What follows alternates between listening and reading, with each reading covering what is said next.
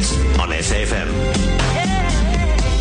A very good Thursday to you, Mzansi. Welcome to Otherwise on SAFM, South Africa's news and information leader. My name is Shado Twala. Hazel Makuzeni is my producer, and today our technical producer is Derek Fordyce. Our contact details are 0892 1020 10, email otherwise@safm.co.za, tweets at otherwise_SAFM or at Shado Twala. Today we talk to family and relationship therapist FLICKY GILDENHUYS, author of Blending Families, a practical guide to negotiating the challenges that step families face. Then we ask Lesego Mashishi of Limitless OT why children would need to see an occupational therapist. The Market Theatre, together with Spin Foundation, today launched International Jazz Day South Africa. We hear more from ANNABELL LEBETHE, who is CEO at Market Theatre Foundation. But first, our lunch bite for today, and it is about blending families. I found a few quotes. One by Kelly Mulkerin Ford says, "Stop thinking that things are going to be perfect. It's not going to happen. The kids will not get along all the time. The house will not always be quiet. You will not always hear please and thank you. It isn't realistic. What is realistic is taking stock of how incredibly lucky you are to have more children to love and to guide." Another quote says, and this one is from an unknown author, "If a mother and father can love more than one child, then why is it so hard to understand that a child can love more than one mother and father?" One of the core things for me has always been what Billie Holiday said: if you don't feel it, don't sing it. It's 2:45. Billie Holiday was arguably the greatest jazz singer of all time. She influenced artists from Frank Sinatra to Gloria Bosman. She had her own sound, and I think a whole lot of singers sort of steal it in a way, but she's never credited for it. In our SAFM documentary this Sunday, we celebrate the centenary of Lady Day's birth. Her mother was 13 and mine was 38. She had a great laugh, an infectious type of laugh, and I used to tell her jokes just to hear this type of laughter. She didn't have a big range like Ella or Sarah, which I didn't have either. The main influence I think that Billie gave to singers was to really play around the melody. Happy birthday, Lady Day, this Sunday on SAFM at 2:30 p.m.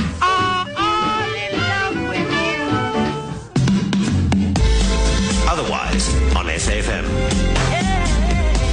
Now, FLICKY GILDENHUYS is a well-known educator in the field of parenting. Her enduring passion for helping families spans 3 decades and has produced innovative parenting programs and many successful family interventions.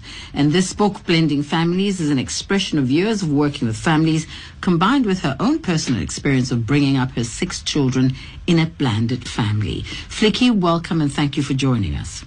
Thank you, Shadow, and hello to listeners. This is a very interesting topic for me because we have so many, and I suppose growing, and you would know better. We have a growing number of blending families or blended families in South Africa. Indeed. In fact, research is showing that up to 40% of us will be living in a blended family at some stage or other. So that means either being a stepchild or being a step-parent. And in South Africa, only 1 in 3 children actually live in the kind of traditional nuclear family with both parents. So, yeah, things are definitely what they're not used to be, and I think blending families are here to stay. You know, I wonder, and I think it's very brave for somebody who's been in a relationship or in a marriage where there's a full family, walks away from that to start a new family.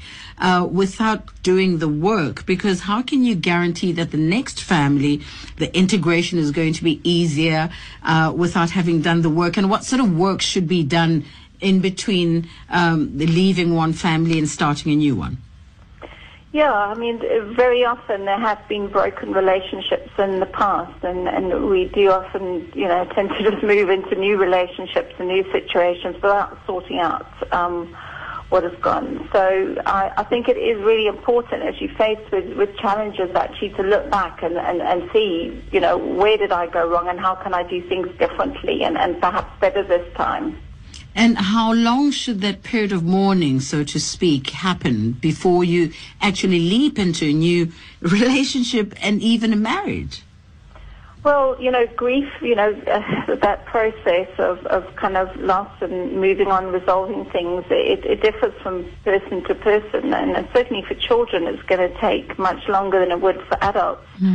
I think suffice to say that we all tend to do it far sooner than we possibly should, but certainly, there's a minimum. I won't put my head on the block here now, but I think certainly children, they do need at least a year or two before they even can begin to contemplate kind of reforming another family. And I've always been big on conversations, especially with children, because they seem to be they seem to be the worst victims when it comes to blending families, because sometimes they disregard it altogether. They've just been shifted, they've got accommodation, they've got school, and that's what people just worry about, but nobody looks at their emotions. So what sort of conversations ought to happen before you even get into a new family? Well, I think, that is around the loss. It's so much more than one can see really on the surface. It's the loss of one of the parents very often, kind of living, daily in the home. But it's also the loss of the house, loss of the dog, loss of the school, loss of my duvet cover. The neighborhood, everything was familiar. And as we know, children, do need routine. They need familiar circumstances to feel secure. So there's an enormous amount for them to deal with. And the kind of conversation? In terms of? In terms of preparing the children for the new spaces or losing what they, especially, I'm not too sure if it's worse if one parent has passed on, or just after a divorce. Is it the same? Is it the same impact on children? Look, I think in many ways the impact can be worse where there's divorce because of the ongoing conflict. The loss is going to be always the same, but the ongoing conflict that can go on between the parents and the birth parents, who are now living separately, it's kind of ongoing damage that can take place. So, yeah, a divorce is really tricky. But if parents are able to engage in a way that is healthier, children can actually become more resilient and learn to deal with the sense of loss and actually grow from strength to strength, better equipped for their own challenges they're going to face later in their lives. Let's talk about your experience, and I don't know if you are happy to talk about it, because I think you draw strength and some experiences from what you had to go through bringing up your 6 children. What stood out for you as the biggest challenge? I think one of the biggest challenges was to be able to let go of control. When you're in a home and it's just your kids, you get to make decisions about, how you're going to live, what are the rules are, what are the ways of engaging with them. And when you have stepchildren in the home, you have to let go a lot of that because you're not the primary parent, and these are decisions that are made without you being involved. So whilst, of course, there's always room for negotiation, one really has to examine oneself and ensure that one's prepared to really just let go and realize that everything is not your responsibility.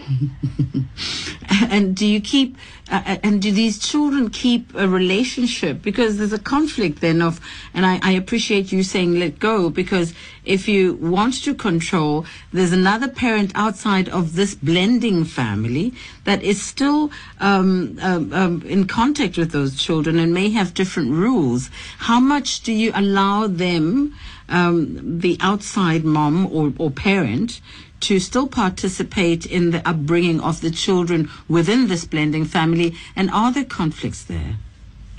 I think there always will be some form of conflict, just as there are perhaps between parents in terms of rules and ways of doing things. I think, one can create a lot of,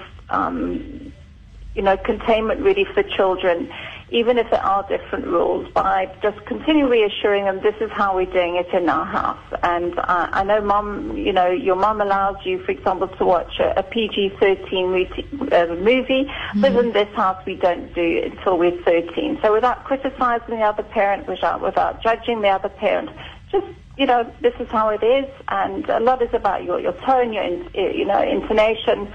And that just creates a security that my mum would do it that way, and here I do it this house, and everyone's, you know, going to accept that and be okay about it. And that is quite reassuring, I think, for the child.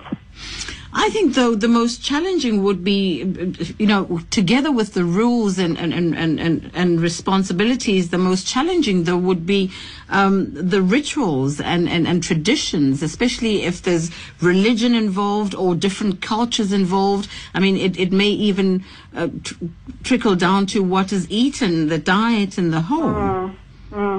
Yeah, it is. And of course, it becomes even more sensitive. You know, when it was impeding on one's own kind of religious or spiritual beliefs. You know, again, I think one has to be sensitive and allow the child to feel that they don't have to, you know, they don't have to split their loyalties. They don't have to make decisions and choices about the way they're going to be just to please mom or to please dad, but to give them the space to actually begin to make their own decisions about things, so it's not imposed on them. Yeah, but in terms of traditions and rituals, I think involving the children and in their decision making is important.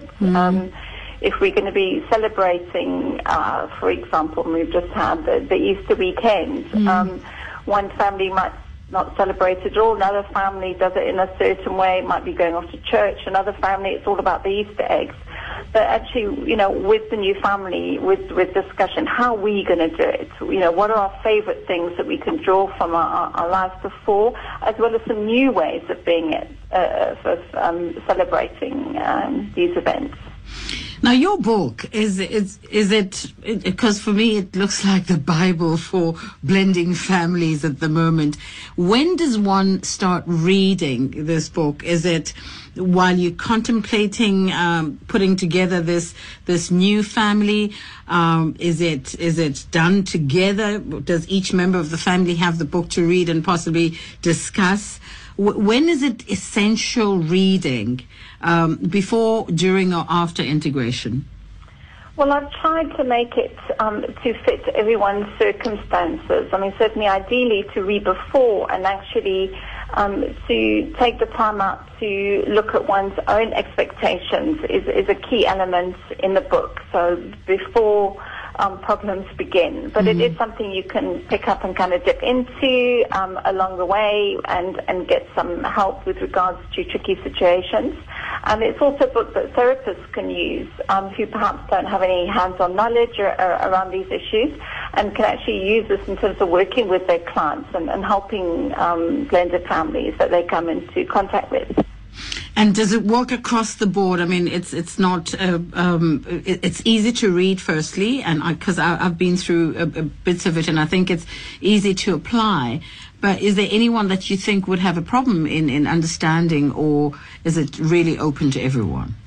I think there are a lot of facets in the book that could be covered that aren't. I mean, you know, you mentioned about religious and cultural issues in South Africa. There are so many different contexts to consider, and I would love to have really engaged in all of the cross-cultural issues that often come into play. But unfortunately, there just wasn't scope for that. Perhaps that's another book to be written. But so it certainly can't cover every situation, but I think there's some very general principles that apply to everybody, no matter what your circumstances. Now, do you have just a few examples or a few must-do or think about issues that are imperative before you even think of blending families, that people can remember even before, or should remember even before they get to the book, and how they should work through those first to decide when it is a good time and whether to have a blending families at all, Because it's not for everyone. I think some people were meant to be alone and single and just play a peripheral role like that in families. And others cannot deal with children, regardless of whose children they are. They just cannot stand kids. So are there 5 or 4 or 10 things to remember or to do to give yourself a test? Well, I think, the key really is first of all just to look at one's loss issues and grief issues around previous broken relationships. To be sure that the dust has settled on those things, so that the kind of looking at a new relationship it has much more of a firm grounding. And then really looking at the way forward in terms of expectations. What are your expectations? Very often these are not discussed, and a couple get together where there is a stepchild involved, and they have an expectation that the little girl that quite happily played with them while they went out to dinner and was very sweet and loved the little presents that were brought along at the getting togethers. This is a very different child when, the other partner moves in and it's bedtime and you see a different side. And these expectations of how it's going to be have to be really carefully thought out and talked about. I think what comes into play is in any relationship, one's family of origin, what are the kind of principles around how a family should run and be? What is my idea of family? What should relationships look like? How do I feel about rules and roles and responsibilities? And make sure that you both feel that your approaches are compatible. Sorting out the finances is a huge one. Oh, that must be big. It's big, yeah. It's even more complicated when one partner's having to pay, the other parents of the children maintenance money, and one child needs piano lessons, and there's barely money for clothes for the other. How do you, go about resolving those issues? I think that needs an enormous amount of work and input. There's a lot of sacrifice, is it for you? Your parental relationship doesn't come first for a very long time. And one has to question oneself and say, are you ready to do that? Am I ready, to have a part-time relationship when the focus is going to be on the children? Now, I need to ask this. Is it while you're blending families and one has children, one parent has their children and the other parent does not, is it advisable, and when can you have your own in this new relationship? Well, I guess it depends on the individual circumstances, but certainly the person who doesn't have children really, really has to check their expectations and be sure that the role they're going to play, there's maybe a kind of aunt figure, is going to be clear that you're not coming in as the parent, you're not going to be disciplining, you may be helping out and giving lifts and prepare meals and pack a lunchbox for the child. But it's not, taking on that parental relationship. Unless, of course, it's a very young child, in which case it's going to need much more hands-on care. And in terms of time frame of adding another children, longer, is going to be better. It does depend on the developmental age of the other children, about how willing they will be, in terms of accepting a new baby. But gosh, very, very delicate, but certainly something that can enhance the whole family and, bring the family together. One of my children is adopted, a later adoption, and we always kind of feel like he's almost the glue in our blended family. Flicky, do we have more angry children from blending families? How do they grow up? Do we know have we kind of tracked the way or who they become as, in society eventually? Because I've seen a lot of very angry children from blended families that have become, they haven't become the model citizen, if you like. Yeah. Well, the two things there. Firstly, around the anger, I don't think it's, research has shown that it's not divorce or remarriage and blending of families that's gives rise to this anger in the children. It's the conflict between the ex-partners. It's the conflict between the partners who are no longer together. That is what gives rise to the problem.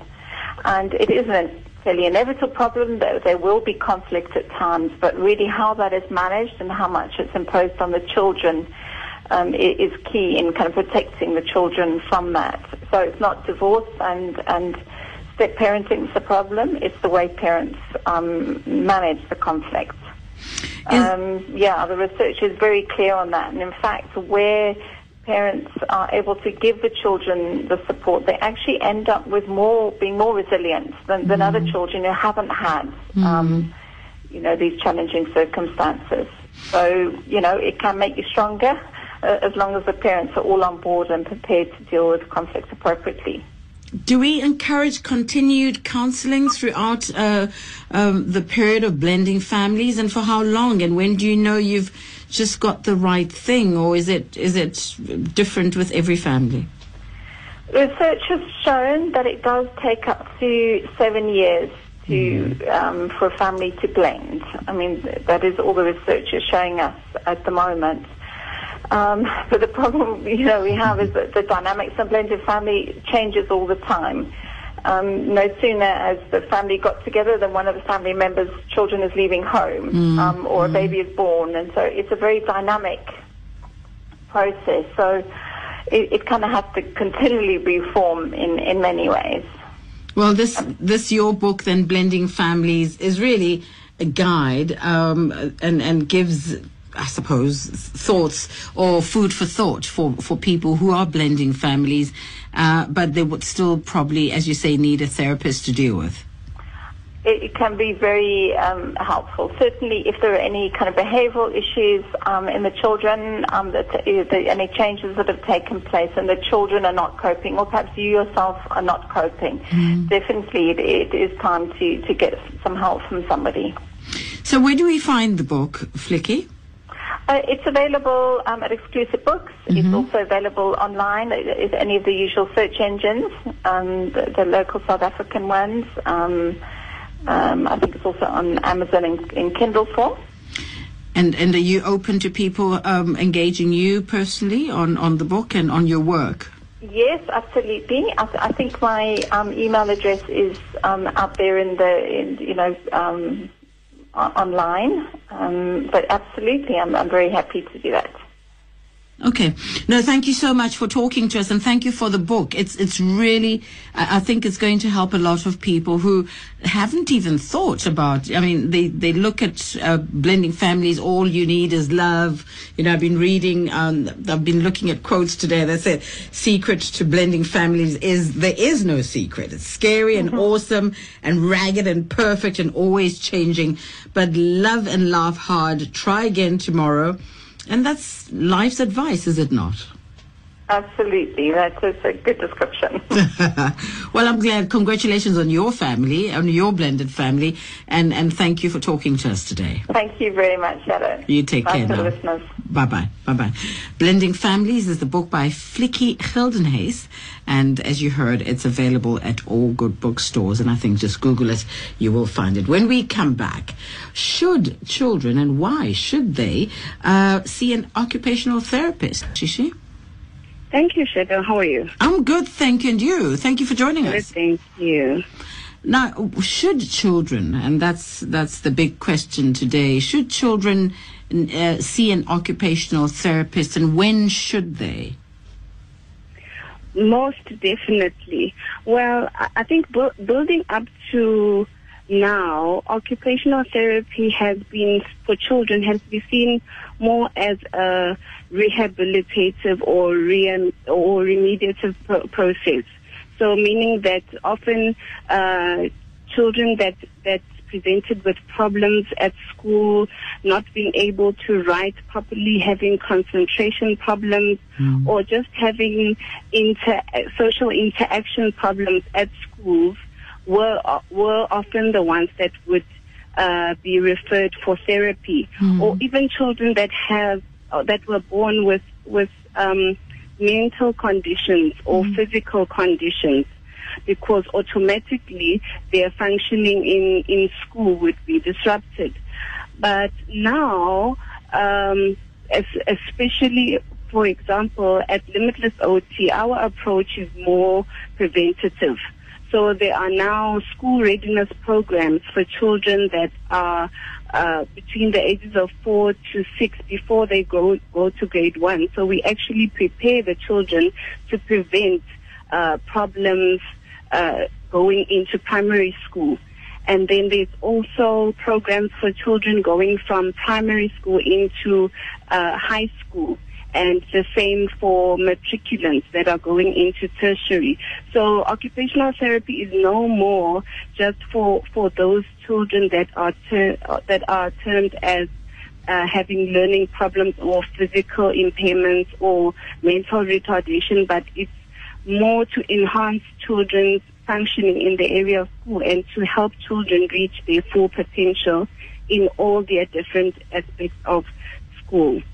Do you know, Lesego, the reason why this question is important is that a lot of parents just worry and stress over the word occupational therapist when it comes to their children, because I don't think they understand the process. And of course, because it's linked with children with, in the past, especially within our communities, black communities, it's just never been heard of.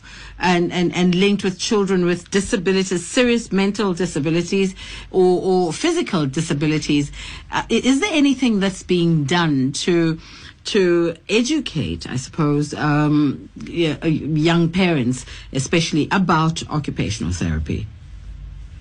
Well, personally, I don't think there is a lot being done, but now we've, at Limitless OT, we've started doing workshops. Like we are having one on the 18th of April at Blue Valley, where we actually have called parents and teachers to educate them on the necessity of all children to experience occupational therapy, depending on which level of schooling they are in.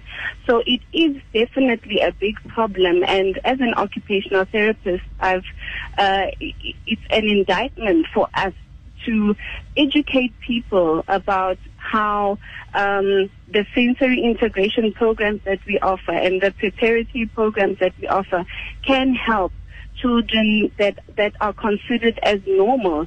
It's not just for children that have been labeled as disabled or having learning problems. But we definitely need to do a whole lot more work in the area of educating our society about occupational therapy. The communication there is very important as well, because, you know, I've heard of parents whose children may benefit from therapy say, no man, this child is just naughty, I'll beat them up and they'll, you know, it'll sort them out, you know, because when we were children we didn't need this and we did just fine. That sort of conversation happens quite a bit. Yeah. And I think it's how you communicate it and why would the child need, firstly identifying that there is something, because sometimes it's not a disability that you see, sometimes it's as you say, lack of concentration because of whatever else, and that's when they want to beat their children and say, listen, you are going to concentrate, you know, you just need to listen, you know. So how do you change that mindset? What we need to understand now, compared to the olden days, times have moved on now. The demands for children at school and just in society is higher now. There's internet, they get all sorts of information from everywhere. So the society demands more of the children. Even the education system is not as before. Children are required to function more independently in a classroom setting. So hence the need for educational support in terms of occupational therapy or tutoring or seeing an educational psychologist is becoming more of a necessity now to help the children cope with the additional demands. But also what we need to consider is that anything or any behavior becomes a dysfunction if it impairs on a child's normal functioning. So if the child is not able to make friends because they are always arguing with their friends or beating their friends up, or if they are not able to take part in extramural activities because they are clumsy due to gross motor coordination problems, then it's an automatic dysfunction in that area, which then inhibits them from being able to explore and learn more, because children learn through exploring, and the minute they have not experienced mastery over things, then they withdraw from the process of exploring and learning. You're the right one to speak, though, because you were that type of teenager, weren't you? What type is that? Well, what type is that? No, I'm saying, though, as a teenager, you also had challenges in your teenage years, didn't you? Yes. No, definitely. Yes. I mean, I lost both my parents as I was going through high school. I lost my father when I was in grade 7, and my mother in grade 11. And that is when I first saw that some things, for example, experiencing trauma, it can impact on a child's mental capacity, because I went from being in the top 10 to failing a term. And I was putting in just as much hard work as I was doing before, but because my mind and my emotions had experienced trauma, my brain could no longer process information that I needed to process to be able to perform the way I used to perform at school. So we really need to take things such as divorce or separation or death in a family, or even if a child has experienced a hijacking also, we need to act upon those things, because they will impact on a child's emotional and psychological state. Well, you know, I know you give talks at schools, churches, and communities. How do people find you to invite you to these and engage with you? Well, I encourage people to visit our website. It's www.limitlessot.co.za, and then people can also interact with us via email on info@limitlessot.co.za, so that they can actually attend the workshops that we hold, like one of them being for next week already. So where's the one next week? Next week we're having a workshop at the Blue Valley Conference Center on the 18th from 12 to 6, where we will be focusing on parents and teachers and just providing more information on occupational therapy, and we also have psychologists and other professionals coming to help parents how to notice when their children are having problems and how to aid their children in the area of school. Please give me a telephone number, Lesego. Have you got one? Not yours personally, but for Limitless OT? Well, we actually prefer working over email. Over email. Okay, so it's info@limitlessot.co.za, and you'll give details of the Blue Valley Conference Center. Yes. Fantastic. Thank you so much for talking to us, and all the best with your talks. Huh? Thank you very much, Edo. You take care now. Bye. Bye-bye. The address again, that website, www.limitlessot.co.za or info@limitlessot.co.za. When we come back, we talk to Annabelle Lebethe, who is the CEO of the Market Theatre Foundation, about the International Jazz Day launch, which is launched today, this morning, in South Africa, and it's coming here. I'm very excited. You should know that. After this. Otherwise on SAFM. Well, in November 2011, UNESCO officially designated April 30th as International Jazz Day in order to highlight jazz and its diplomatic role of uniting people in all corners of the globe. And I'm happy to say that International Jazz Day South Africa was launched today. Thank you to Spin Foundation and the Market Theatre. Welcome to CEO Annabelle Lebethe. Hello, Annabelle. Hello, Sis Shadow. How are you? I'm so excited. Tell me, you launched this morning, and I think the event is still on. I just dragged you out of it. Yes, we just finished, and I'm equally excited. Oh my goodness, what a wonderful way just to celebrate. But I guess you love and what I love, jazz. I think a lot of us love jazz. But you know what I was excited about? Herbie Hancock, who's also part of the International Jazz Day, the UNESCO one. He said when a human being is oppressed, the natural tendency is to feel anger. Jazz is a response to oppression that is not bullets and blood. Jazz is the expression of harmony and at the same time of hope and freedom. And I think it couldn't have come to South Africa at a better time. Well, you said it. You said it very eloquently, Shadow. I think this is an opportune time for South Africa to be part of the celebration of International Jazz Day. Firstly. But I think with all the discourse on the issues, maybe jazz is just that one thing that will bring us around the fire and have us talking. I think we need to do a bit more talking and listening as opposed to fighting.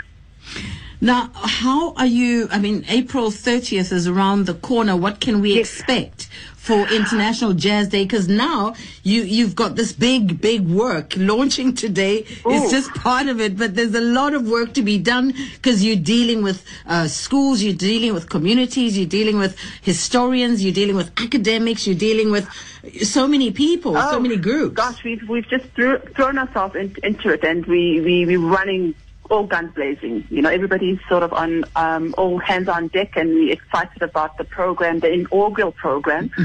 But we also realize that we want to start small. So we're going to bite off as little as we can for this year and build a movement. You know, we're not setting ourselves up for grand things this year, but it's important enough that we start small, that we get the necessary buy-in and the necessary involvement of jazz appreciation societies and jazz foundations. I mean, everybody has a recollection of a jazz society in the township with one Tata playing jazz, and some of us grew up in that space, and those appreciation societies still exist today. So we want to bring in them on board because they're consumers and they're part of the jazz movement in a sense. We want to bring them on board, and we're in touch with the City of Johannesburg, we're in touch with the Gauteng provincial government around the programs that they have done and the spaces that they have that we could then use to host and to activate all these spaces in celebration of jazz, and as part of a conversation that we want to roll out in those particular communities, in those particular spaces as well. Well, I like your theme for your, or rather your thematic focus, which is jazz and freedom as we celebrate 21 years of democracy. Yes.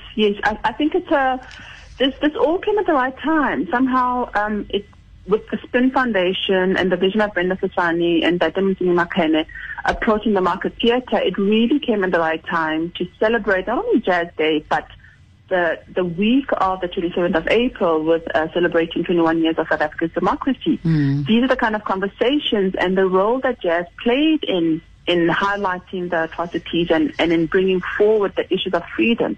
It's an important discourse that we need to be having, and an opportune time to be having that discourse, you know, and we can further the conversation about freedoms, not only just freedoms to vote and freedoms to engage, but I think freedoms with what we see with the xenophobic attacks and how that affects South Africans and artists and practitioners more broadly. And it's just at the tail end of Jazz Appreciation Month, the beginning of Africa Month. So we see this, and Ndada Muzimi said it quite well, that it's not the end of a month, but it's the beginning of another month that we need to be talking about the issues of Africa and our role as Africans and South Africans particularly in engaging with those issues that tear us apart as opposed to building us. Fantastic. But jazz is the one way of doing that and bringing that harmony that we sorely need.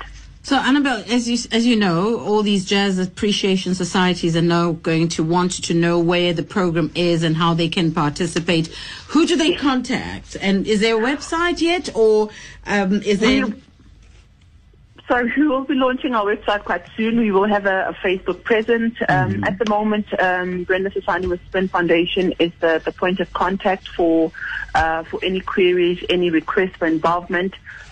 We've got our media office at the Market Theatre. They're handling all the media queries. If you want any further information, the Market Theatre website will have information about what we're celebrating. and we'll have more detail about the way the program is gonna roll out for 2015. Okay, so Market Theatre website. Thank you so much. Congratulations for a job well done. Thank I know you. we'll be talking to you again soon. Thank you, fabulous. All in the love of jazz. Yes, love you. Thank you so much, Annabelle. Thank you, Shadow. Bye-bye. Bye. There you have it.